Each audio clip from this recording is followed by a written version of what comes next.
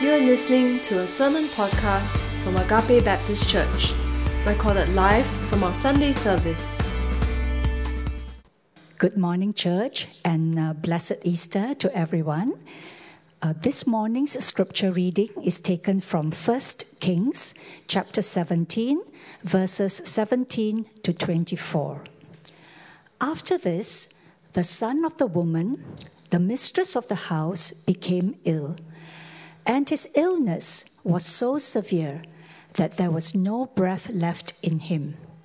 And she said to Elijah, "What have you against me, O man of God?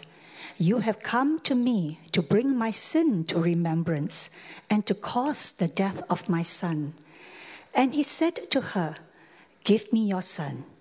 And he took him from her arms and carried him up into the upper chamber where he lodged and laid him on his bed. And he cried to the Lord, "O Lord my God, have you brought calamity even upon the widow with whom I sojourn by killing her son?" Then he stretched himself upon the child 3 times and cried to the Lord, "O Lord my God, let this child's life come into him again." And the Lord listened to the voice of Elijah. And the life of the child came into him again, and he revived. And Elijah took the child and brought him down from the upper chamber into the house and delivered him to his mother. And Elijah said, "See, your son lives." And the woman said to Elijah, "Now I know that you are a man of God, and that the word of the Lord in your mouth is truth." This is the word of the Lord.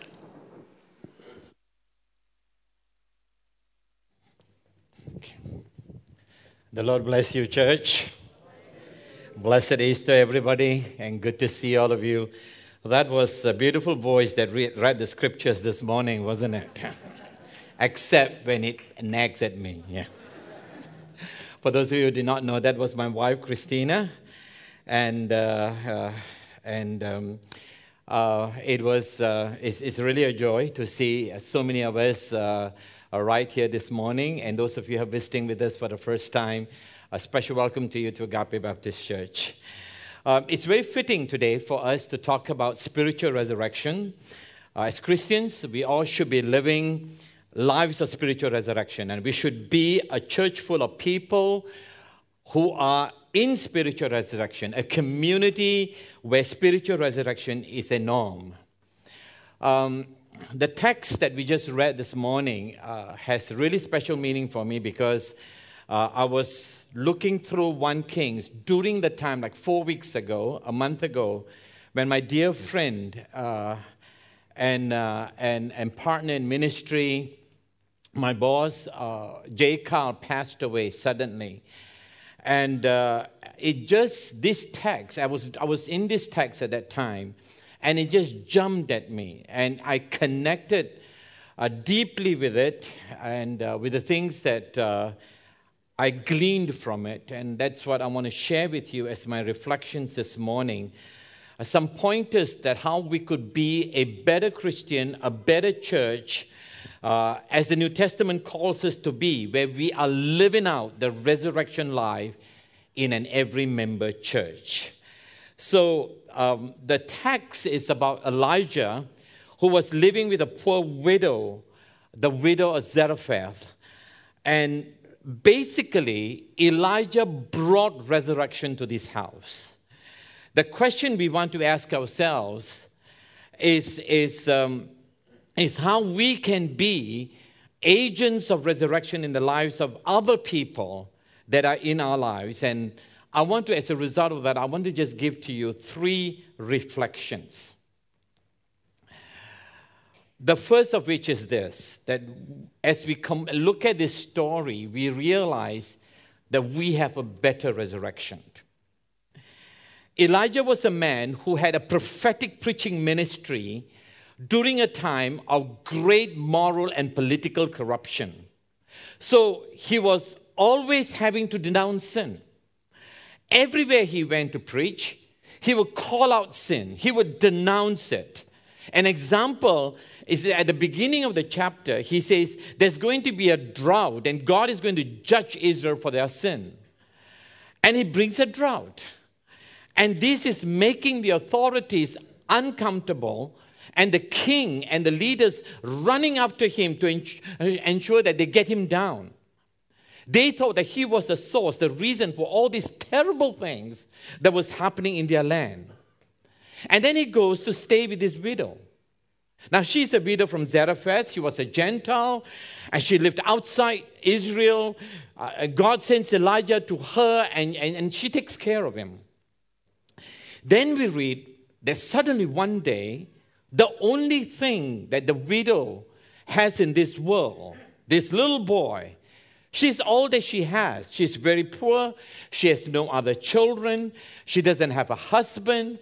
She has just this little boy, and he dies. And she turns to Elijah, and he says to her, so is this what it is? I mean, everywhere you go, you denounce people for their sins, and you bring the judgment of God down on them. And is that what you have done to me as well? Look, my son is dead. And what's interesting is that Elijah isn't sure himself. I mean, Elijah takes the little boy and he goes up to the upper room where he was staying and he lays down the boy on the bed. And he cries out to God because he himself is not sure whether this has come because of him or has the Lord brought a judgment. He doesn't know. And so he cries out to God and says, oh Lord, my God, have you brought tragedy? Is this from you? Now, the reason he's asking that question is fairly simple. Because we live in a fallen world, people. The natural order of things is that things continue to fall apart. Everything falls apart. Everything in this world is always going from wholeness to brokenness. Everything is automatically, inevitably going from life to death. And Elijah now sees that this tragedy has befallen this widow and things are falling apart in her life like it would everywhere else. And Elijah himself wasn't sure whether this was God's hand. He just wasn't sure. So he stretches himself out and he prays. And we're told that the Lord heard his prayers. And you can just imagine when the little boy comes back to life. We're told here it says, and the boy's life returned to him and he lived. And Elijah picked him up, the child, and carried him down. And imagine Elijah saying to this woman, look, your son, he's alive. And then the widow makes a statement. And it's worthy to consider. Because she says, now I know. You know, people, every place in the Bible when someone says, now I know, it's a wonderful place. God says to Abraham, now I know you love me because you didn't withhold your little son from me. Or like when Naaman, when he was cleansed from his leprosy, says, now I know there is no God except in Israel. And this widow says, now I know your words are true. Do you know why she knew? Do you know why you would know? Because while degeneration is never necessarily a sign of God's presence or judgment, regeneration always is. Moving from life to death, that's the way things are all the time. It's natural. It's the way that the world is. Everything falls apart. But whenever you move from death to life, whenever there is a resurrection, a reversal of the natural order of things, you know it is God. And people, you and I, we all need to experience this reversal in our lives. And that is what Colin's testimony today revealed to us. There was a reversal in his entire life because he allowed Jesus to come into his life. And we all need that reversal, people. In a world that is broken, in a world that is, we're coming through a pandemic experience which is unique to our generation. We are experiencing war in Ukraine and economic collapse in Sri Lanka. And throughout your lifetime, you'll continually hear these stories and be part of them and be part of their narratives. And you need those reversals in your lives. I need them in my life. Otherwise, as you grow more and more accustomed to things falling apart in this fallen world, your heart will tend to grow harder. Over time, you will feel spiritually numb. You will feel battle beaten. And you will feel deader in your soul.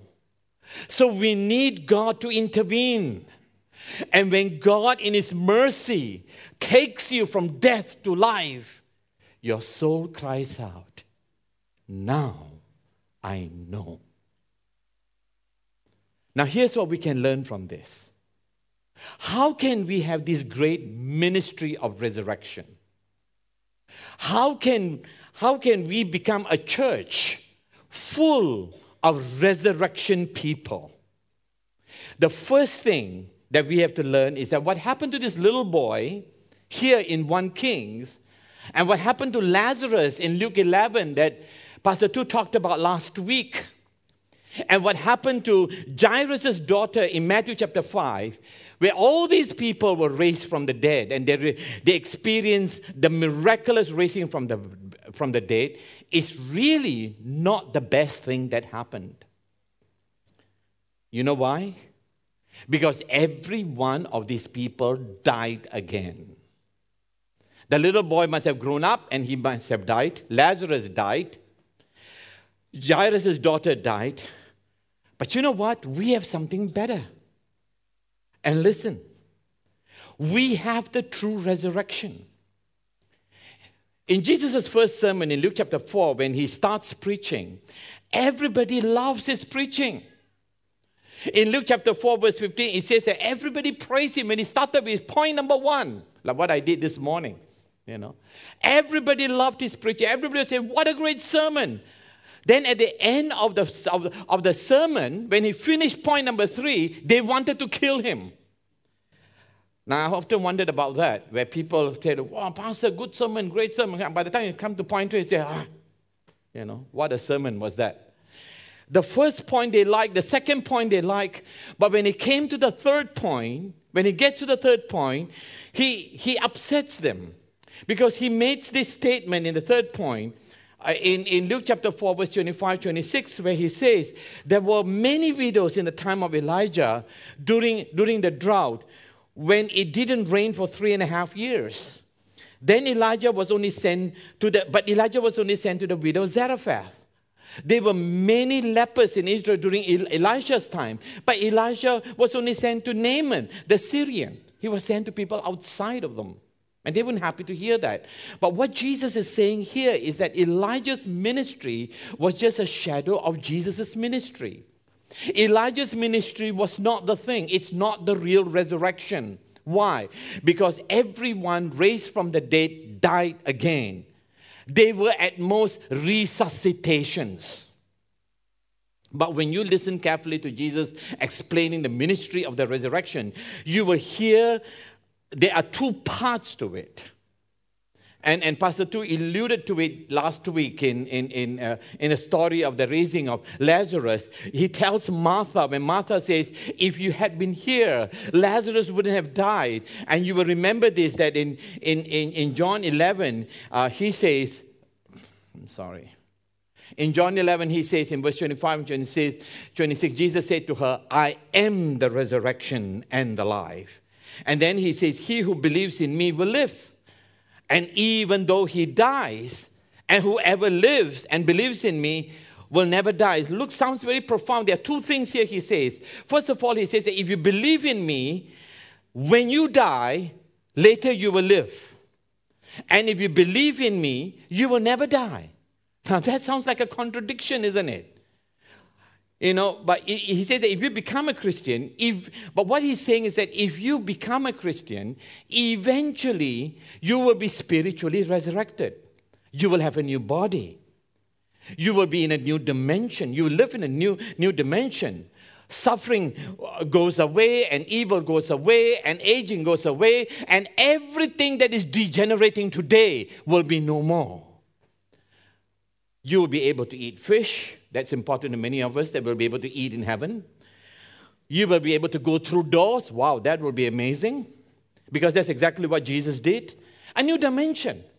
Not an ethereal one. You're going to be able to eat. You're going to be able to drink. You're going to be able to still play music and make music. And you're going to be able to still be physical, but with a new kind of a body. A spiritual body, a new spiritual reality, a spiritual body. Then he says, and whoever lives and believes in me will never die. Well, what seems to contradict, but no, it doesn't.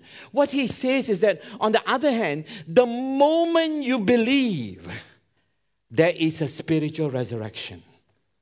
You are already on the inside of you, moving from death to life, while the world is moving from life to death.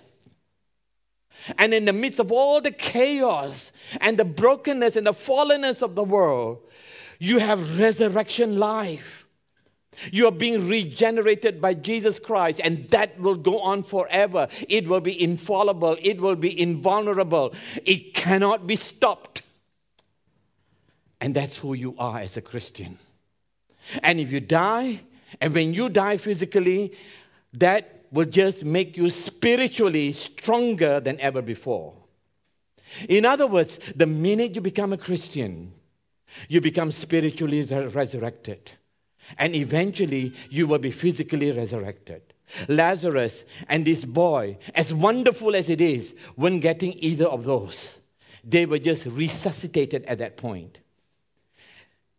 They being raised from the dead are wonderful signs, but we have something better. We have spiritual resurrection. And when we die, we go on living in a new dimension. And those of us, those of our family members and friends, and those who have gone before us, including my friend J. Kyle, because they believed in Jesus, they've entered into that new dimension. In that sense, people, there is no death for the Christian. This is good news. This good news is worth celebrating every day. It is worth celebrating in the face of every tragedy, every calamity. In the face of a fallen world, the church thrives in this hope. This week, we at CDC AP, we put together a series of videos of calling our church planters and leaders about what the resurrection of Jesus Christ meant for their city, for Jakarta, for Almaty, for different parts of the world. And there was one theme that ran across all of that stories. There is hope. We thrive on that hope. The church flourishes in the midst of all that is going wrong in the world, in this joy and in this hope. And you notice, when this woman sees that Elijah has resurrected her son, what does she say? She doesn't look at her son and say, wow, this is great. Elijah, how did you do this? No. What she says is that now I know your message is truth. The woman, because of the resurrected boy, turned to the message. She turned to the truth. The resurrected boy was able to point his mother to the message of the gospel. And that is true of all of us. When you have a church full of resurrected people, whose lives are being transformed by the gospel, anyone walking in will be attracted to that message. And like this woman, they will say, now I know your message is true. When we have a church full of resurrected people, others who do not know Jesus Christ at some point will have to listen to that message. People, that's the first reflection. The second one is this. God's sovereignty does not negate the need to pray. You notice that what Elijah does here, he prays. And he prays so incredibly. And there's a balance in the prayer. You look at the prayer and you will notice that on the one hand, there is such a respect for the sovereignty of the Lord. Notice Elijah doesn't say, Lord, this is so unfair. He doesn't say, this isn't right what you're doing, Lord. He doesn't say to God, you're unwise. He doesn't say you are unjust. He's completely respectful of God's sovereignty. And yet he goes after God in asking. And on the one hand, he sees the holiness of God. He sees the sovereignty of God, and he respects that. That is not a word of complaint. And yet he's asking God for a miracle. He's praying for a resurrection of a particular boy. And though God is sovereign over all things, people, he ordains the means of prayer. It is wrong. It is so wrong to think that just because God is sovereign, there's actually no need to pray. Since God knows what he's going to do, and since God knows what he's about and his will is going to be done anyway, what's the point of prayer?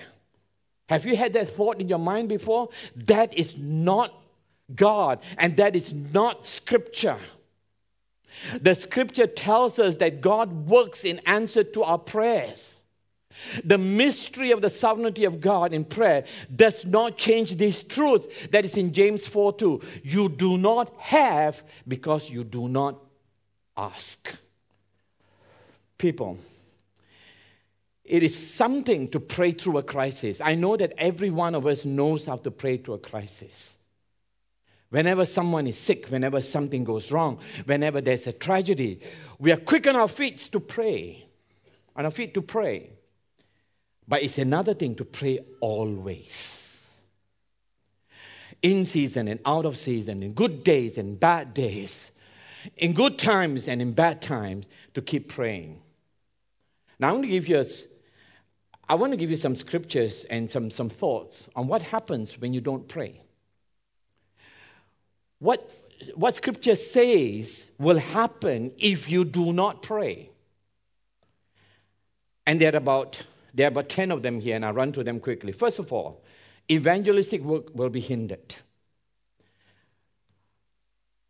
Matthew chapter 9, verse 37-38 says, the harvest is plentiful, but the laborers are few.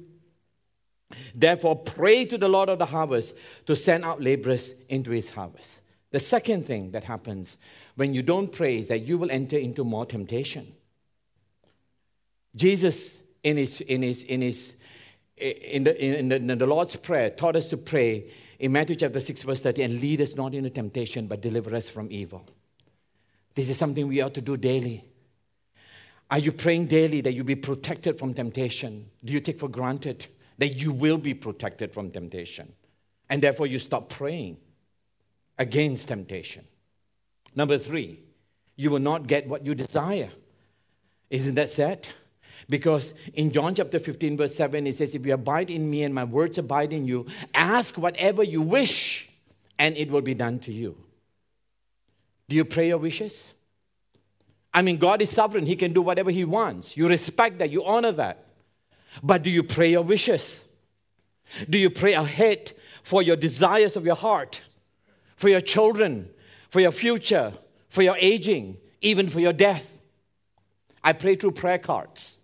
I find that it's one of the most effective ways of prayer, to be systematically praying through, not just in a crisis, but all the time. And I have a card for my death. And I pray, Lord, I wish to die this way if you so would mercifully allow that, Lord. I like my whole family around with me. And I pray these prayers. It may sound silly, but the Scripture says, pray your wishes. And God in his sovereignty can do anything he wants, or he may give you your wishes. You will not have all the joy you could have. That's another thing if you don't pray. Until now, you have asked nothing in my name. Ask, and you will receive, that your joy may be full. People, prayer increases joy. Prayerlessness increases anxiety. What do you want? Do you want to live a life of anxiety, or do you want to live a life of joy amidst uncertainties? Pray. Number 5, you will forfeit some of God's protection and deliverance. In 2 Corinthians 1:10 and 11, Paul practically was asking people to pray for him. And he says, and he will yet deliver us. You also joining in helping us through your prayers, so that thanks may be given by many persons on our behalf for the favor bestowed on us. For the favor bestowed on us through the prayers of many.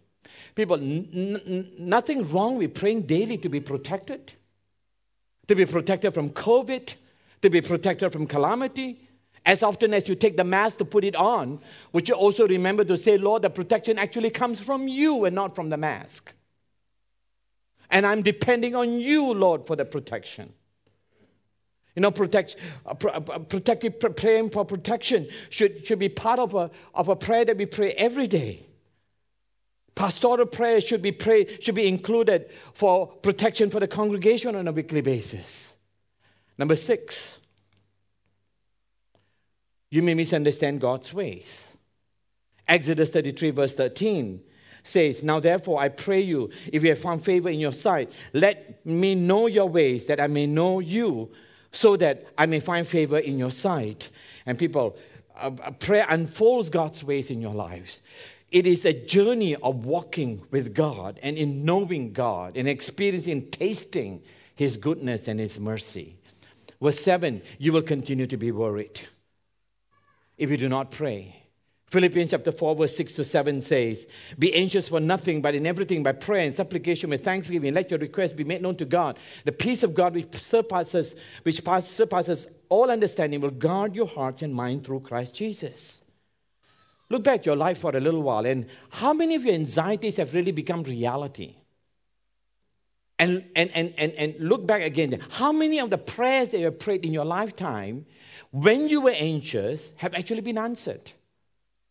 Now, when I do that kind of a reflection, I realize that more of my prayers have been answered than my anxiety is becoming a reality.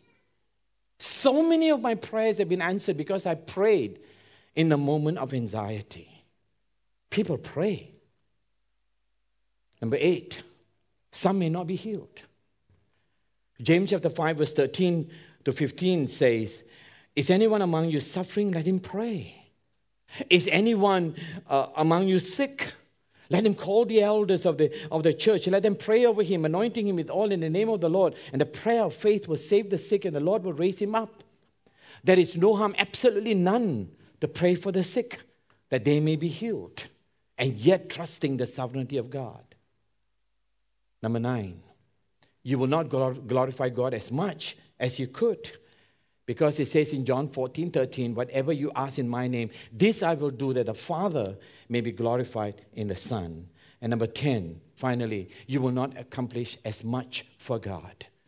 Because we know this text so well, James chapter 5 verse 16, the prayer of the righteous man has great power as it's working.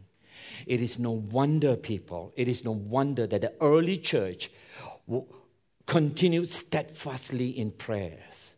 And the leaders gave themselves continually in prayer. Now we can comprehend why Paul admonished all to continue earnestly in prayer, being vigilant in it with thanksgiving, and why he wanted men everywhere to pray, lifting up holy hands. Spurgeon said this, that prayer is a tender nerve that moveth the muscle of omnipotence. People, we cannot afford not to pray. Elijah respected the sovereignty of God, and still he prayed, and he prayed earnestly. Now the final reflection is this one. To see more of life, you got to pour out your life. You know, Elijah does something really strange here in raising the boy. He stretches himself out on the boy 3 times. He cries out to God in prayer, and the Lord raises the boy to life. Now, this is not some magic formula to raise a dead body. Please don't go around and say that I'm going to pray for someone and just lie on someone and do what Elijah does, because God does not need you to do magic stuff before you can perform a miracle. That's not what it is at all. Then what is this? Why is this included for us? And I don't think that I'm reading too much into this to say that there is a lesson in this for us. There's a lesson in what Elijah did for us. Simply is this, people, listen up. Elijah laid down his life for this boy's life. That's what he did. That's what it was. He stretches out on the boy. He poured his life on the boy, and he did it again and again over a cold, dead body. People, are we the body of Christ, the resurrected people of the Lord? Are we willing to pour our lives over the spiritually dead and the emotionally dead? Are we willing to pour our lives over those who are dead cold towards us, who will not appreciate us, who will not appreciate our efforts or reciprocate what we do for them? Are we willing? Even within the church or your family or your office, there are people who will be cold towards you. They don't thank you enough. They don't recognize your goodwill enough. They may even take you for granted. Or they may take advantage of your kindness towards them. Will you still be willing to pour your life for them? People, there's no resurrection without death. Jesus poured out his life on us while we were dead in our sins, while we were yet sinners, while we were in that cold, dark place of rebellion and ingratitude towards God. Like what Elijah did for this boy, Jesus poured his life over us, crying out to God to let life return to us. He died that we may have life. Are we willing to pour our lives for the sake of others? And every member church is a life-pouring church. It will cost us. Your inner idols will be shaken. You will not find approval and recognition for pouring out your life. You may not be loved back.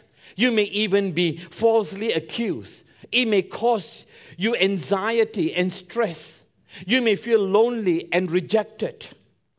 But would you still pour out your life and cry out for life to return to them, just as Christ has resurrected you? And every member church is full of members who are willing to pour out their lives for others.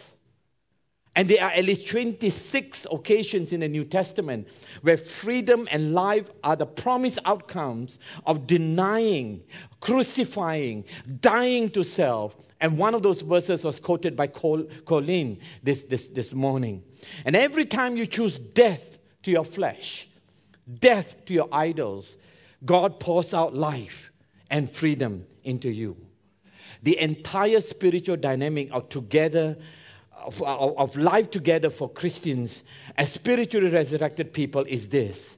Because of how Christ has died for you to give you life, you are now willing to pour out your life for others unconditionally. You're no longer looking for rewards. You're not looking for recognition. You're not looking for returns. A husband pours out his life for his wife like that. A wife pours out her life for her husband like that. Parents pour out their lives for their children. Employees steward their gifts with a pouring out of their lives in their workplaces. Christians attend to the poor and the marginalized, even though the pouring of their lives may not yield results for years. But they continue to do that because of what Christ has done for them. Spiritually resurrected Christians pour out their lives because they want to see life. Resurrection life is their true final reward. It is their ultimate reward. And so people, as an every member church, We're a church that should be characterized by a people who live out the resurrection life, who pray without ceasing, and a people willing to pour out our lives for others. Would you bow your heads with me? Let's pray. Thank you for listening to this sermon podcast. You can find more of our sermons online on our website at www.agape.org.sg.